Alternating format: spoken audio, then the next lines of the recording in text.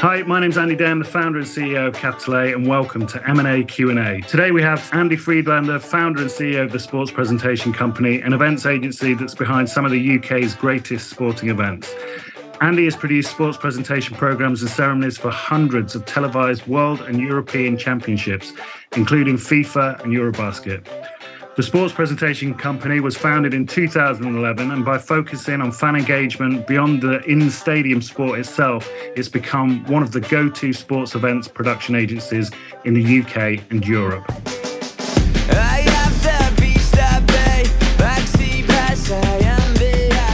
Andy has led the business through years and years of growth and eventually caught the eye of Smyle Group, who they were acquired by in the late summer of this year. Since then, TSPC has been merged into Smyle, where they've started to plan for even more growth under a bigger company banner. We're going to be finding out what it's like to be acquired, some of the pitfalls, some of the good stuff. I'm really happy to have Andy on M&A Q&A today. Andy, welcome. Hello. How are you doing? I'm good. It's interesting when you're down in the kind of grind of every day to actually look back and go, oh yeah, actually, yeah, we do that. And we have done that. We are that. Yeah, exactly. You've had a pretty exciting history. In fact, we're going to jump straight into the history bit. We always do a quick background check on our guests each week. Can you tell us a bit more about how you got into the communications and events world? You've been involved in PR, it looks like, since the 90s. And very excitingly, you worked on Chris Evans' Ginger Media as part of Virgin Media Group. So I'd be interested to hear about how you got started with all of that.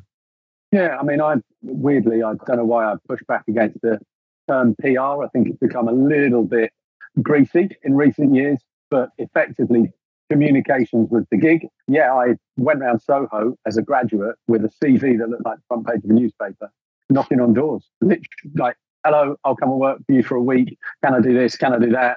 You know, spent a couple of weird weeks as a runner on various production houses, just legging it around Soho with a bag full of tape. And eventually chanced across Virgin Radio, got offered a month internship, obviously smashed it because I was there for 7 years, working with the marketing director. So yeah, exciting time. And I think not just the timing of me arriving there in my career, but in terms of the world, it was that kind of Britpop 90s era. Radio was at war, you know, commercial versus BBC. So every front page newspaper was Spice Girls, Take That, Blur, Oasis, blah, blah, blah. And so, yeah, rode that way for a good few years. And with respect, Chris Evans, who has changed somewhat now, but at the time was a pioneer. And I think he doesn't necessarily get the respect looking back of the fact that he was an advocate of that kind of immediacy, you know, change things up, shake things up. And then radio, it allowed for that. You could pop into a studio and make something happen. TV was always quite staid and boring, and he came along and liberated it, really. And I think you'll see a lot of the formats now, a lot of digital now. Everyone goes, oh, I had an idea in the morning and I delivered it in the afternoon. Well, he was doing that 25 years ago. So, yeah, I learned that and audience engagement at a very early time in my career. Yeah, it seems like it was a really exciting time to be involved in the media. And also with Chris, yeah, I mean, he definitely invented that genre, didn't he, of that sort of immediacy, and it was very sort of youth culture oriented. I think there was a lot of transformation in youth TV around that time. So what exactly was your role there? So it was a larger part of Virgin Group, wasn't it, the Ginger Media aspect? So you were working on PR. Was there other elements of what you were doing? It sounds like you were quite heavily involved in actually producing the shows as well. Not in that instance. So we did have an involvement. And again, it was the kind of environment where if you had an idea, you could feed it to one of the DJs and then build it into a show. So there was creative opportunity. There was an agency who dealt with Chris personally from a PR point of view. But my role was all about, forgive the pun, amplifying the radio station, getting the talent we had on air out there into the public eye, you know, magazines, TV shows, press opportunities. And then, you know, telling our listeners and would-be listeners exactly what we were doing, how we were doing it, why we were different, and kind of creating a bit of a community around a radio station with a single interest, which is in the genre of music they happen to play. Yeah, it was a really exciting time. I actually worked at MTV in the early noughties as well.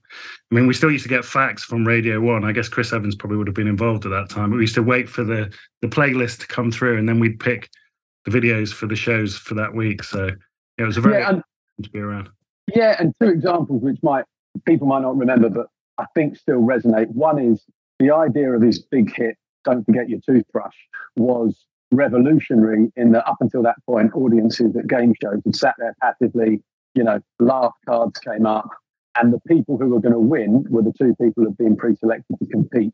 And he just flipped that, where anyone in the audience, you rock up with a toothbrush and a suitcase, on that very night would be off on a holiday. So it was a great idea of, again, immediacy, revolutionizing the format.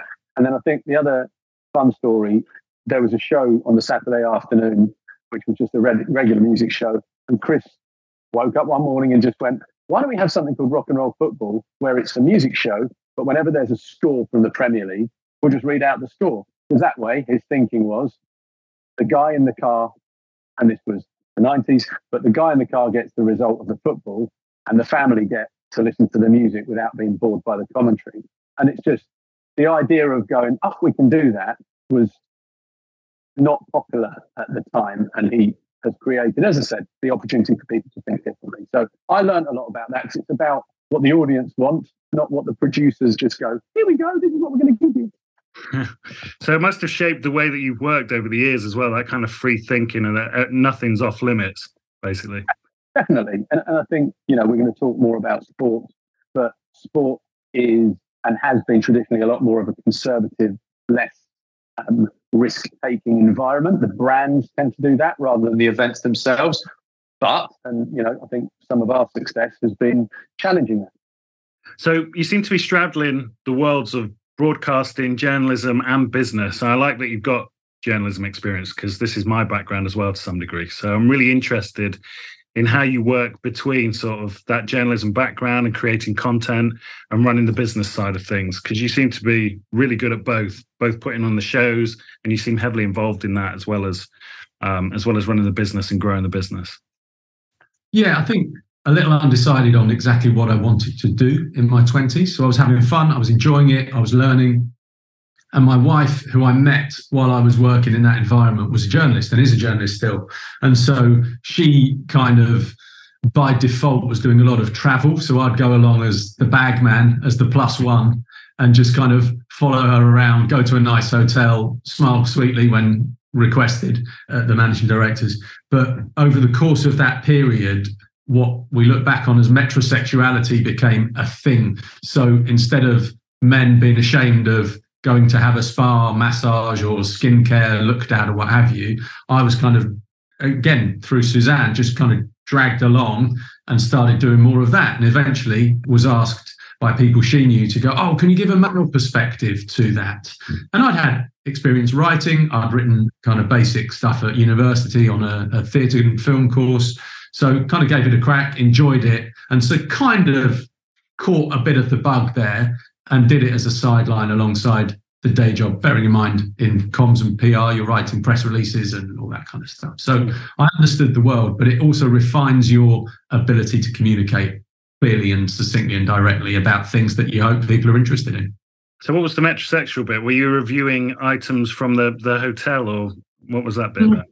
So it's, again, changed dramatically since then, but it used to be that the, Times, Daily Mail, Telegraph would send a motoring correspondent who was a fat 50-year-old who knew about cars to go and have a massage. And he'd go, oh, that's the best massage I've ever had. How many have you had?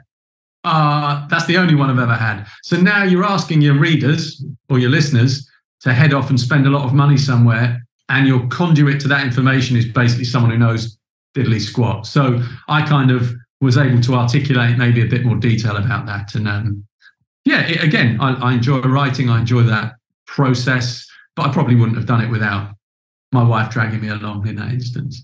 So I think this is quite an interesting aspect about agencies in particular, because it's quite a creative environment. So people like yourself who've got a sort of journalism background and, you're very creative with production and the stuff that you're doing there, are also thrown into this business world as well. So you're having to do lots of different things, wear lots of different hats, and manage your creativity and not let that sort of clash with having a smart business head and that sort of thing.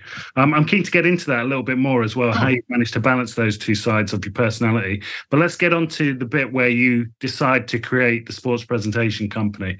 The name's a bit of a mouthful as well. So tell us a little bit about why it's called that, how that started and how you got into that.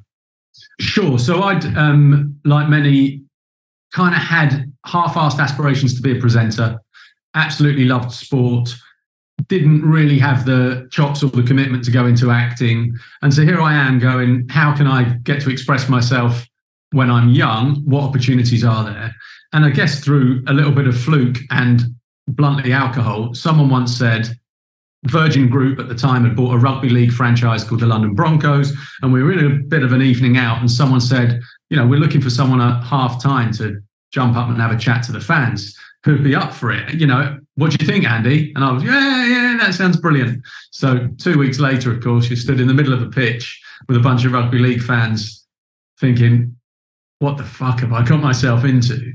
So that was kind of the start of it. And then, you know, as a young guy with a job, I was earning a couple of quid at the weekend doing it for London Broncos and then subsequently a rugby union club. And that gradually grew into Twickenham and home internationals for England rugby. And it was quite an embryonic industry. You know, this was, instead of the meat raffle and the old boy doing it, this now became a bit of a show. A bit more showbiz. Yeah. And so I was very much involved with that. I worked extensively with Wembley and England internationals, the FA Cup, over the course of 15 years. And you get loads of other opportunities at different sports. But to your point of the question, what is now known as a functional area within big organisations, local organising committees, as sports presentation, didn't really exist. It was kind of a phrase that was used within the business. And so with the Olympics coming in 2012 and knowing that it wasn't an event, you know, I obviously was supportive of it, but it wasn't an event I felt was going to be a catalyst for my career, on the grounds that post-Olympics, everyone with Olympics in their name was on the market. And I was kind of, no, how can we get ahead of that curve? So registered the domain sports presentation. It's a little bit of a Ron Seal name when it comes to, you know, who we are and what we do, but it served us quite well. You know, we have previously picked up work where people have Googled sports presentation and pick up the phone. So, you know, I think to your point and your question, after being in and around that world for a long time, I did have the moment of going, like many entrepreneurs, I could do this myself. Why am I watching other people do it worse than I think I could do it? And boom, threw my hat in the ring. Brilliant. So you started out actually presenting. So you were doing this sports presentation stuff. And then that's grown and grown into like full production stuff for awards and all sorts of things.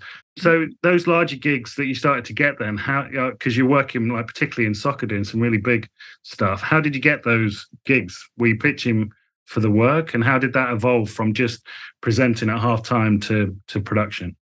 So I think the advantage I certainly benefited from is when you're working with the bigger organisations, you know, the acronyms, the FA, the RFU, the UFC, you are perhaps listened to more seriously when you're speaking to those aspirational rights holders who are going, actually, we want to be on the big stage. So we were able to take a lot of what we learned working with those organisations and, you know, serve smaller ones who couldn't necessarily afford the infrastructure with creativity, a bit of technical assistance, you know, staff, operational management, all of the assets and the things that they needed to deliver big events, but didn't necessarily have in-house. I think the catalyst also was when I started stepping away from being in front of a microphone or a camera, on the grounds that there is a certain sense that the front man, if you like, is not able to do the work that's required in the planning and the process. And I think there's some validity in that. There's a certain creative and operational disconnect that, you know, anyone who runs an agency has experienced in their own way. And I think I just felt probably 4 or 5 years ago, as much fun as it was, I needed to kind of move back a bit and focus on the business aspect rather than, you know, thinking that anyone other than my daughter recognised me. So do you still do that side of things, or are you literally just working on the business? I get the occasional call. So I've got a couple of things I do which is pure for fun. But realistically, there are better looking, younger, slicker male and female presenters who just have Instagram followings, and that's now a thing. When I started out, it was more about reputation and ability. And I respect that. Now, if you can amplify your event and get more people involved because you've got a 50,000 follower Insta star, why wouldn't you? So no aspirations to start TikTok accounts and get a following yourself? I've featured certainly as a bystander or a background dancer, but no. So just to give us a bit of a flavour of those types of events, can you list out, because some of the people listening to this now won't really understand the sort of the hugeness of the events that you've been involved with? So yeah, a couple of Champions Leagues when they swung into Wembley as a presenter, and that, as you'd imagine, involves within the stadium kind of voice of God, they call it, MC, host, whatever, but keeping the live experience bouncing along, which increasingly is very much aligned and in parallel to a broadcast experience. So and we'll talk in a moment about my passion for the live experience. Obviously, TV's incredible, and the advances in viewing, enjoyment and engagement are there to be seen. But within the stadium environment, everything needs to be moved along. There needs to be a narrative, a story. So Champions League, I think 15 FA Cup finals, including we did produce some brand activation around the final that I was also hosting, so how that came together. And then the nice thing about particularly fight sport, you travel. So I was with the UFC for a couple of years as an in-octagon announcer. Still a niche sport, but amazing. Did some work with Cage Warriors. I've done world title fights for boxing promoters. So you end up, in the heart of what is going on. And again, that has always served me in having great visibility of, there's the sponsorship team, there's broadcast, there's sport management, athletes, celebs. How do you bring that whole piece together? So you're joining the dots on some of these gigs you're working on, and you're able to do some sort of agency side stuff as well. Yeah, that's amazing. So let's get a little bit more up to date. So you've been running TSPC for how long now? I think coming up, next year will be 12 years. Dirty dozen. The Dirty Dozen. So last autumn, you were approached by the Smyle Group. So obviously I know a little bit about this, as it was my company that helped them find you and set that deal up. But can you talk us through what this process has been? So they've acquired you into their larger group, and they're a private equity backed company. But at the time that I introduced you to them, we were actually talking then about you doing your own roll up. So you were looking at acquiring some other businesses into your company, and you put that to one side and then kind of switched sides of the deal and then got acquired. Yeah. But can you talk a little bit about that time, when you were thinking of doing a roll up and then Smyle started speaking to you? Yeah, I was trying to think of the analogy of whether you're a poacher turned gamekeeper or whether you're a hunter turned prey. I don't know how it works. Yeah, look, simply 2019, we were doing really well. We were growing. We were going international. And it did strike me that there was a value in us potentially owning some of the means of production. So was it a kit supplier for PAs or screens? Was it a lighting company? Was it a crew company? Was it a creative agency, digital, social? So hence we'd opened a dialogue about, okay, what does that look like? What would we need in order to be able to facilitate that? And I know, Capital A understand the instruments and the tools required and the strategy around that. So yeah, we'd had a good conversation. Things were looking up. A couple of people started getting a cough. The government got nervous, and the event industry took a bit of a pause. It did. And funnily enough, we got asked by our client Smyle at that time. They were looking to find companies that were involved with rights holders in sports and specifically creating events or producing events for those rights holders. So obviously we made the introduction to you. So tell us a little bit about how that went. What were those early conversations like with Smyle? Did you think at the time, a deal's going to close, or what was going through your mind? So I think the big, and this is obviously with the benefit of retrospective thinking, I think any entrepreneur I've spoken to or any individual I've spoken to who runs a business says to themselves and says out loud, and whoever is listening, they kind of go, in 5 years' time, I'm going to sell my business for 10 million quid. And there's actually no logic or plan, strategy, anything that links this timeline or this magic number with the reality of their business. So and it is flattering to be approached by a company such as Smyle, that came in, you start kind of going, okay, let's have a look at this. First of all, is it realistic? Are we genuinely acquirable? And what, if anything, have we got in our setup that might be an exposure, a risk? And this is about the business security, not just about the negotiation, where clearly, if there was exposure, you'd be beaten down. So you start looking, I think, internally first at going, okay, if this was going to happen, are we sale ready? And what around that do we need to prepare? Which in turn makes you think, shit, we have got some things we're exposed to that whether the sale happens or the conversation progresses, we still need to address. So it was actually a nice moment to reflect on the strength of the business, how much could we withstand? We'd made it kind of through COVID, through a little bit of pivoting, and also was an acquirer part of a growth strategy, or could it be done without them?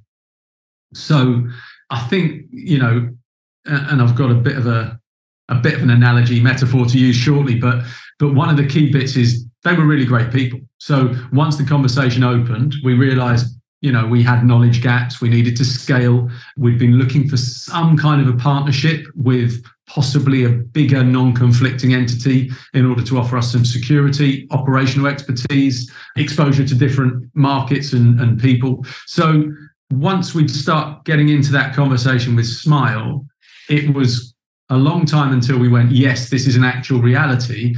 But in the process of having that conversation, I think we kind of straightened our backs a bit and went, this could work.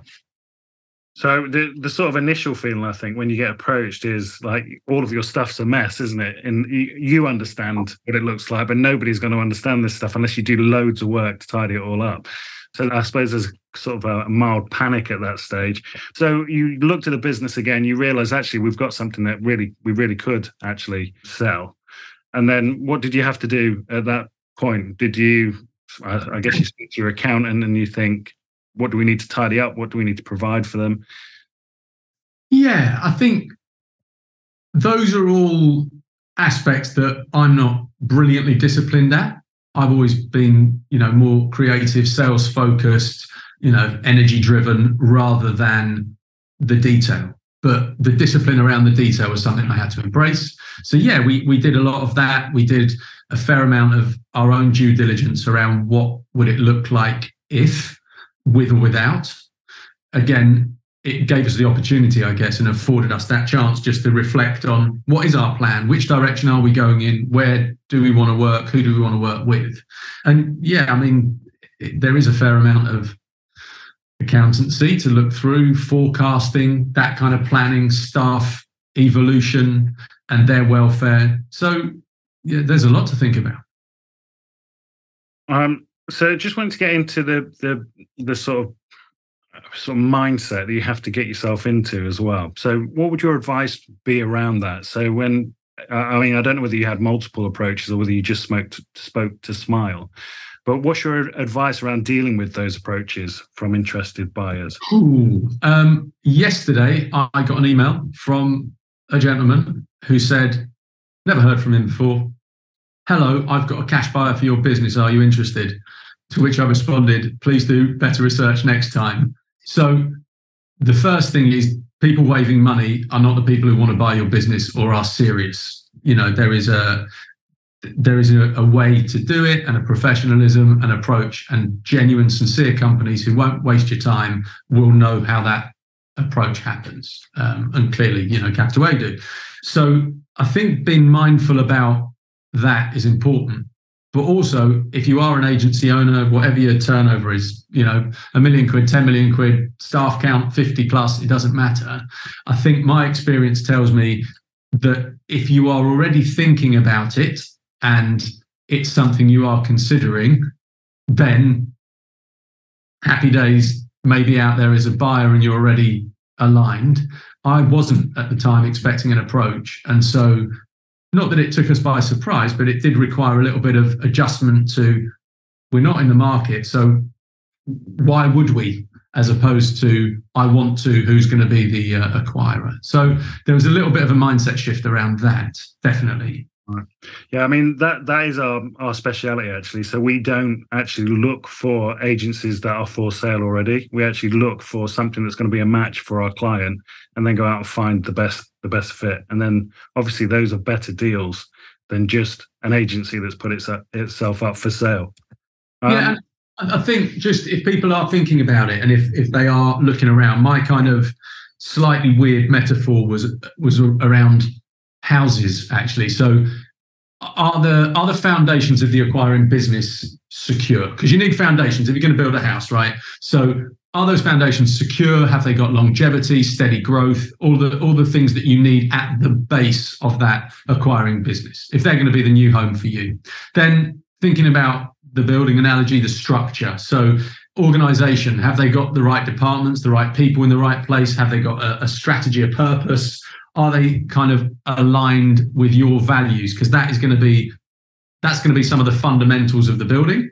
Then you get to, I guess, interior design, sort of layout. So in thinking like that, how are you as a business owner and your business going to fit in? What is that going to look like? Where's the kind of day-to-day value, the support, the integration going to be once you are inhabiting that new space? Then you've got the soft furnishings, I guess, the slightly more touchy-feely, emotional, character-driven stuff. So dealing with people, have they got time for you? Are they supportive? Do you respect them personally as well as just their professional achievements? Because you're going to have to work with them on a day-to-day basis, and you're going to have tough times, you're going to have good times. Are they going to be there? And then also kind of, who are your colleagues going to be? Because as much as every deal the seller wants autonomy, the reality is, people are buying you because they want to grow you and make money, which is cool. So how is that kind of going to look and feel? And then I guess the final part of a house is how you live in it, right? The lifestyle. So if that analogy extends, it's how are you going to be in that new space? How much time are you going to be given to do your thing? Are you allowed to step back and spend some time with your family? Are they going to be judgmental if you need an afternoon doctor's appointment and have family concerns? So, I know it is a bit, but the foundations, the structure, the interiors and layout, the soft furnishings, and then your lifestyle, for me, was that kind of, it's a good way of thinking about it. Yeah, that's a good analogy. Did you find that Smyle kind of presented that at the start? 'Cause one thing I really find with buyers is they don't really understand that they have to sell themselves to the seller. They kind of go in, like you say, waving the money around and thinking that that's enough. Not all the time, obviously, but sometimes they're waving money around and feeling that that's enough and that they need you to present to them. But actually, it's more or less the other way around. You need to go and you need to put your stall out and present what it is, what the big idea it is, and why you need to make this acquisition and where you're going to go with it. So I'd be interested to know whether that happened, or whether you had to kind of go out yourself and get that from them and kind of extract it, and how long it took to get those conversations. Not at all. I didn't know much about the Smyle Group prior to us opening a conversation. So I obviously did some research, but they are a genuinely and sincerely good bunch of people. So it's not a facade. It's not a kind of, we'll hide we'll put our values up front, but we operate a different way. And so it was no surprise that their approach to this was not, here's a big bag of money. And it was never about, here's a big bag of money. It was about, are we aligned? I think the analogy Keith, who is the chief exec of Smyle, who I kind of dealt with in the process, used was, it's kind of like a marriage. Do you like each other? Do you see a future together? And, is it going to be enjoyable? And then from then on, the rest of it starts becoming hope for the future, right? So we didn't talk about money for a long time. It was more about me understanding their culture, how they'd grown, why they'd grown, how they treat their staff, what their ambitions were, why we were relevant culturally to them and the future. And only after all of those courtship elements did you then start thinking about, engagement rings or when you're going to live. It's funny you should say that, because we do often say that we're like a dating agency. It is much more about personalities and people being able to get on with each other long term. and cultural fit than it is about anything else. The money certainly is important, but it comes in kind of last after you've got everything else right. So can you tell us a little bit more about the deal itself? I know it's probably a bit sensitive as it's all pretty new, but can you tell us about that? What their offer was or what the deal looked like, maybe in a more general sense? And also whether you had any advisors on your side. Did you have any professional advisors involved, or did you just fly solo? Not at all, no. And I definitely heartily recommend getting a whole wide amount of views around the deal itself. You need people who kind of really quiz you, push you, challenge you as to why you're doing this, what you're doing it for, what is the value for you, again, financial, lifestyle, timing, sector growth, appetites, all that kind of stuff. But I'd engaged later in the process Hill Dickinson, their M&A team, who I'd known from a previous business I've been involved with. So a guy called John was great there. But that was more on the legal side. The accountancy, we used our current bookkeepers and accountants, and they were just able to make all the kind of numbers add up and help us. I think the other key bits, I'm part of a business coaching group. So shout out to John, Elaine, Luke, to Kevin, to Ollie, to Sismin and Lee, who is our kind of team leader, that allowed me to air some of my personal feelings around what was happening so that they could feed back and give me a bit of insight there. And then my friend Norrie, who is in the property game, is just a hard-assed deal maker. So in some of the early calls, he kind of sat with me so that afterwards he could go, they're asking for this, they're trying to do that, and just give me a little bit of a knuckle duster approach so that we felt we were getting a favourable end result. Right. So you had actually advisors all around you, lots of your own network. It sounds good, the business coaching group. That sounds like something really good to fall back on and get lots of advice. But in terms of the deal and the deal structure, are you able to give us, I mean, obviously we don't want to know exactly about amounts, but in terms of was there cash up front and multiples and things like that? Is there anything you can tell us about? Interesting. Everyone talks about multiples in detail. I think with, love to ourselves and what we do, this was a business that always needed me to continue for a period of time. It's interesting. I've spoken to a lot of people who go, oh, you sold your business, you got loads of money, what are you going to do? You're going to retire. And I'm not selling a brand that exists in its own world that someone else can pick up and distribute. This is a service operation. So I was always going to be tied in for a period of time, which is what we've done. So there were incentives up front. There were forecasts set. That is still a day-to-day challenge, whether we were required or not. We are trying to get to a particular point in time. And then, the way that was structured was a little bit of risk on the side of Smyle, who, if tomorrow I decide, actually, I'm going to be a greengrocer or a Pilates instructor, there are some protections. But then the flip of that, we are all aligned on, if we win together. So there is a period of time during which I am incentivized. And we didn't do it on multiples. We actually did it on a percentage share of EBITDA. It just felt a bit more natural that way. And I think one other bit of advice which I would share with anybody is the reason it felt comfortable is it means we benefit of a percentage of what we achieve without having to hit a particular target. I've heard shock stories where the acquiring company manufactures some cost, apply it to the smaller agency or the agency target. Subsequently, they miss a threshold or a benchmark that they have to hit. Then there's effectively a default on that payment. And the entrepreneur or seller's going, well, hold on a second, you've manufactured that.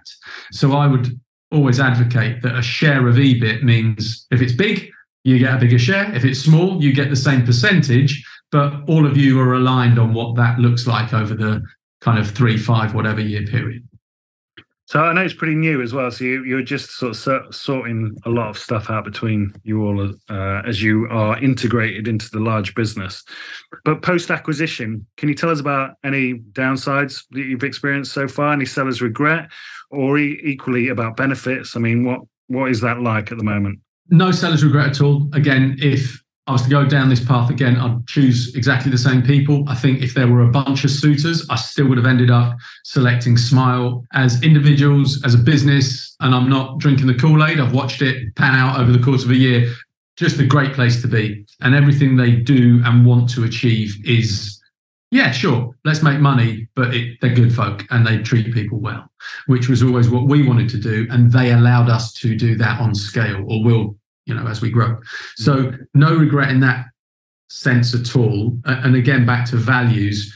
In fact, they're helping us develop things like our sustainability manifesto so we can make events better. We probably wouldn't have focused so much on that had we have not joined them. I think the other thing which prevented any regret is I had a weird and simple metric around the deal, which was, is it favourable or unfavourable? That was it. The number might be high or low or what, but if I felt it was favourable, then it was the right thing to do based upon a whole bunch of other, personal choices. But by doing that, I'm now fully committed. They understand us, we understand them. I think the downside, which I've noted, and maybe other business owners or partnerships would be able to handle this more easily, depending on their size, is integration with a bigger business is quite demanding on time. Mm-hmm. So we're recruiting at the moment, for example. So if you are a senior account exec, a producer, an assistant producer, you've worked in activation and you want to get involved, please do. Please hit us up. We're growing, we need you. But even that process of recruitment, in my head, it was, oh yeah, there's a team to do that. But actually you need to meet the team, brief the team, understand how the team work, what their network is. They might filter out some of your potential staff, but you still need to go through the process of recruitment. So perhaps naively, I thought a bit more of my day-to-day functional challenges would be taken away. They will in time, but right now it's quite intense because it's how does the operations team work? How does the client services team work? How does HR work? I didn't quite foresee the demands on integration, but it's a positive process. Yeah. So it sounds, quite grueling to get through this first part of the integration, but it's going to get easier at some point. So definitely worth it. Yeah. The time management, I think, is not ever something that I took as seriously, and I just can't urge people enough. It's a side hustle to get the business to be sold while you're trying to also run the business. And once you've sold it, it's a little kind of part-time job just to integrate while you grow the business that they've acquired with certain targets. So yeah, I had more hair, let's just say that, a year ago. And come to the right place there. It wasn't great. Yeah, no, I know how you feel. I've been through the process myself, and we're currently getting investors in, and it is a side hustle. I like that. It's a good phrase. Everybody's talking about that, but when you're trying to get investors or sell a bit of your business, it is a massive distraction. So every week we always ask our guests about the funding part of the deal. What can you tell us about having private equity backers involved? So, I mean, this is becoming more and more common, with private equity getting into marketing and communications a lot more now as well. I know you haven't been acquired before, so you haven't really got tons to compare it to, but has that changed anything about the deal for you, that there's private equity funders there? Not at all. And in reality, my involvement with Smyle's structure as a group, which is where the investment is pretty much zero. That's above and beyond what I need to get involved with. So sure, the acquiring company, in this instance, Smyle, clearly have people they need to discuss these kind of acquisitions with, but there's a clear strategy, a solid chairman. But in reality, on a day-to-day basis, it's my P&L and our profit margins and our growth and development and pipeline and operational prowess. That's kind of the focus. So I don't want to claim to know anything about the demands of PE, VC, or any other investment entity in this instance. So you've been pretty much unaffected by the fact that's all going on in the background. You're just dealing with the guys at the agency. That's really good to know that you've had a positive experience, because I think a lot of people are a little bit scared of getting involved with private equity. They feel like they're going to set the bar too high and just make it really painful. But it sounds like you've had a good experience. Yeah, I mean, again, going back to prior to this acquisition of us, when we were looking at acquiring other companies, I did have a few meetings with various PE houses, and I think often we overestimate growth. And I think the whites of the eyes of a private equity house very much is looking at that growth as a singularity. So, as a business owner and entrepreneur, you go, we're going to grow this, and the money and the people and the creativity and the cultural influence and all the things we're trying to achieve are equally important. You move into that world where they don't, I'm saying this with love and respect to that sector, but they don't care what your welfare policy is, or how much paternity leave or maternity leave, or, your internal staff structure may or may not be. Ultimately, it's about the number. And I think that is where, I wouldn't say I got shocked, but one has to be pretty well armed going into those environments if you are thinking about it. Yeah, so they're not too bothered about the fluffy stuff. Okay, so let's get up to date with the sports presentation company now. So where are you now, and what's the future look like for the sports presentation company within Smyle? Constantly pushing creativity, meaningful experiences and connections. I mentioned earlier on about live. I'm quite passionate about the live experience. I use and love digital. I follow technological advances, but my analogy was always, whatever your sport, if the goal goes in, the first thing you do is you grab the person next to you. Or if you win, you grab a child, a wife, a mate. The first thing you do is not look at a phone. So I'm quite passionate about making sure that we utilize digital to create a live, meaningful experience, as opposed to, just staring at a screen. So we're pushing that forward. I think the business itself wants to get back international. Prior to COVID, we had a fairly decent footprint. So we're looking at some of those bigger projects. We love the big stadium one-off opening ceremony style, picturesque spectaculars, of course. But I'm excited about a lot of increasing global kind of tours. If you think about when F1 takes over a city, it's not just about the racing. It's about the fan zone and the nightclub and the social media exploitation and the fun and the content. And it becomes kind of quite all-consuming. And I think I can't get away from an agency conversation without using the word immersive in 2022. But we like the idea that you're entering a kind of world as opposed to just, I'm going to watch some sport. And I think fans need more of that. There's more challenge on the money, and I think rights holders and clients want more of that in order that they can stand out. So we're continuing to do that, and I call them takeovers maybe, but that kind of way of walking into an environment and everyone's with you is something we want to do more and more of. Okay, so the future of fandom is changing, but you are pushing the boundaries for the actual experience for the fans. So thank you for everything today, Andy. It's been really good, really interesting. I appreciate it. It's good to get the other side as well. Quite often we're speaking to buyers of agencies, and it's really nice to listen to your experience being bought. Can you tell us how we can stay in touch with Andy Friedlander? Where can we follow what you're up to or get hold of you? As you'd imagine, we've had our hands somewhat full, so we're not super proactive on all the channels, but LinkedIn's always good. I'm always happy to take a direct email, af@sportspresentation.com.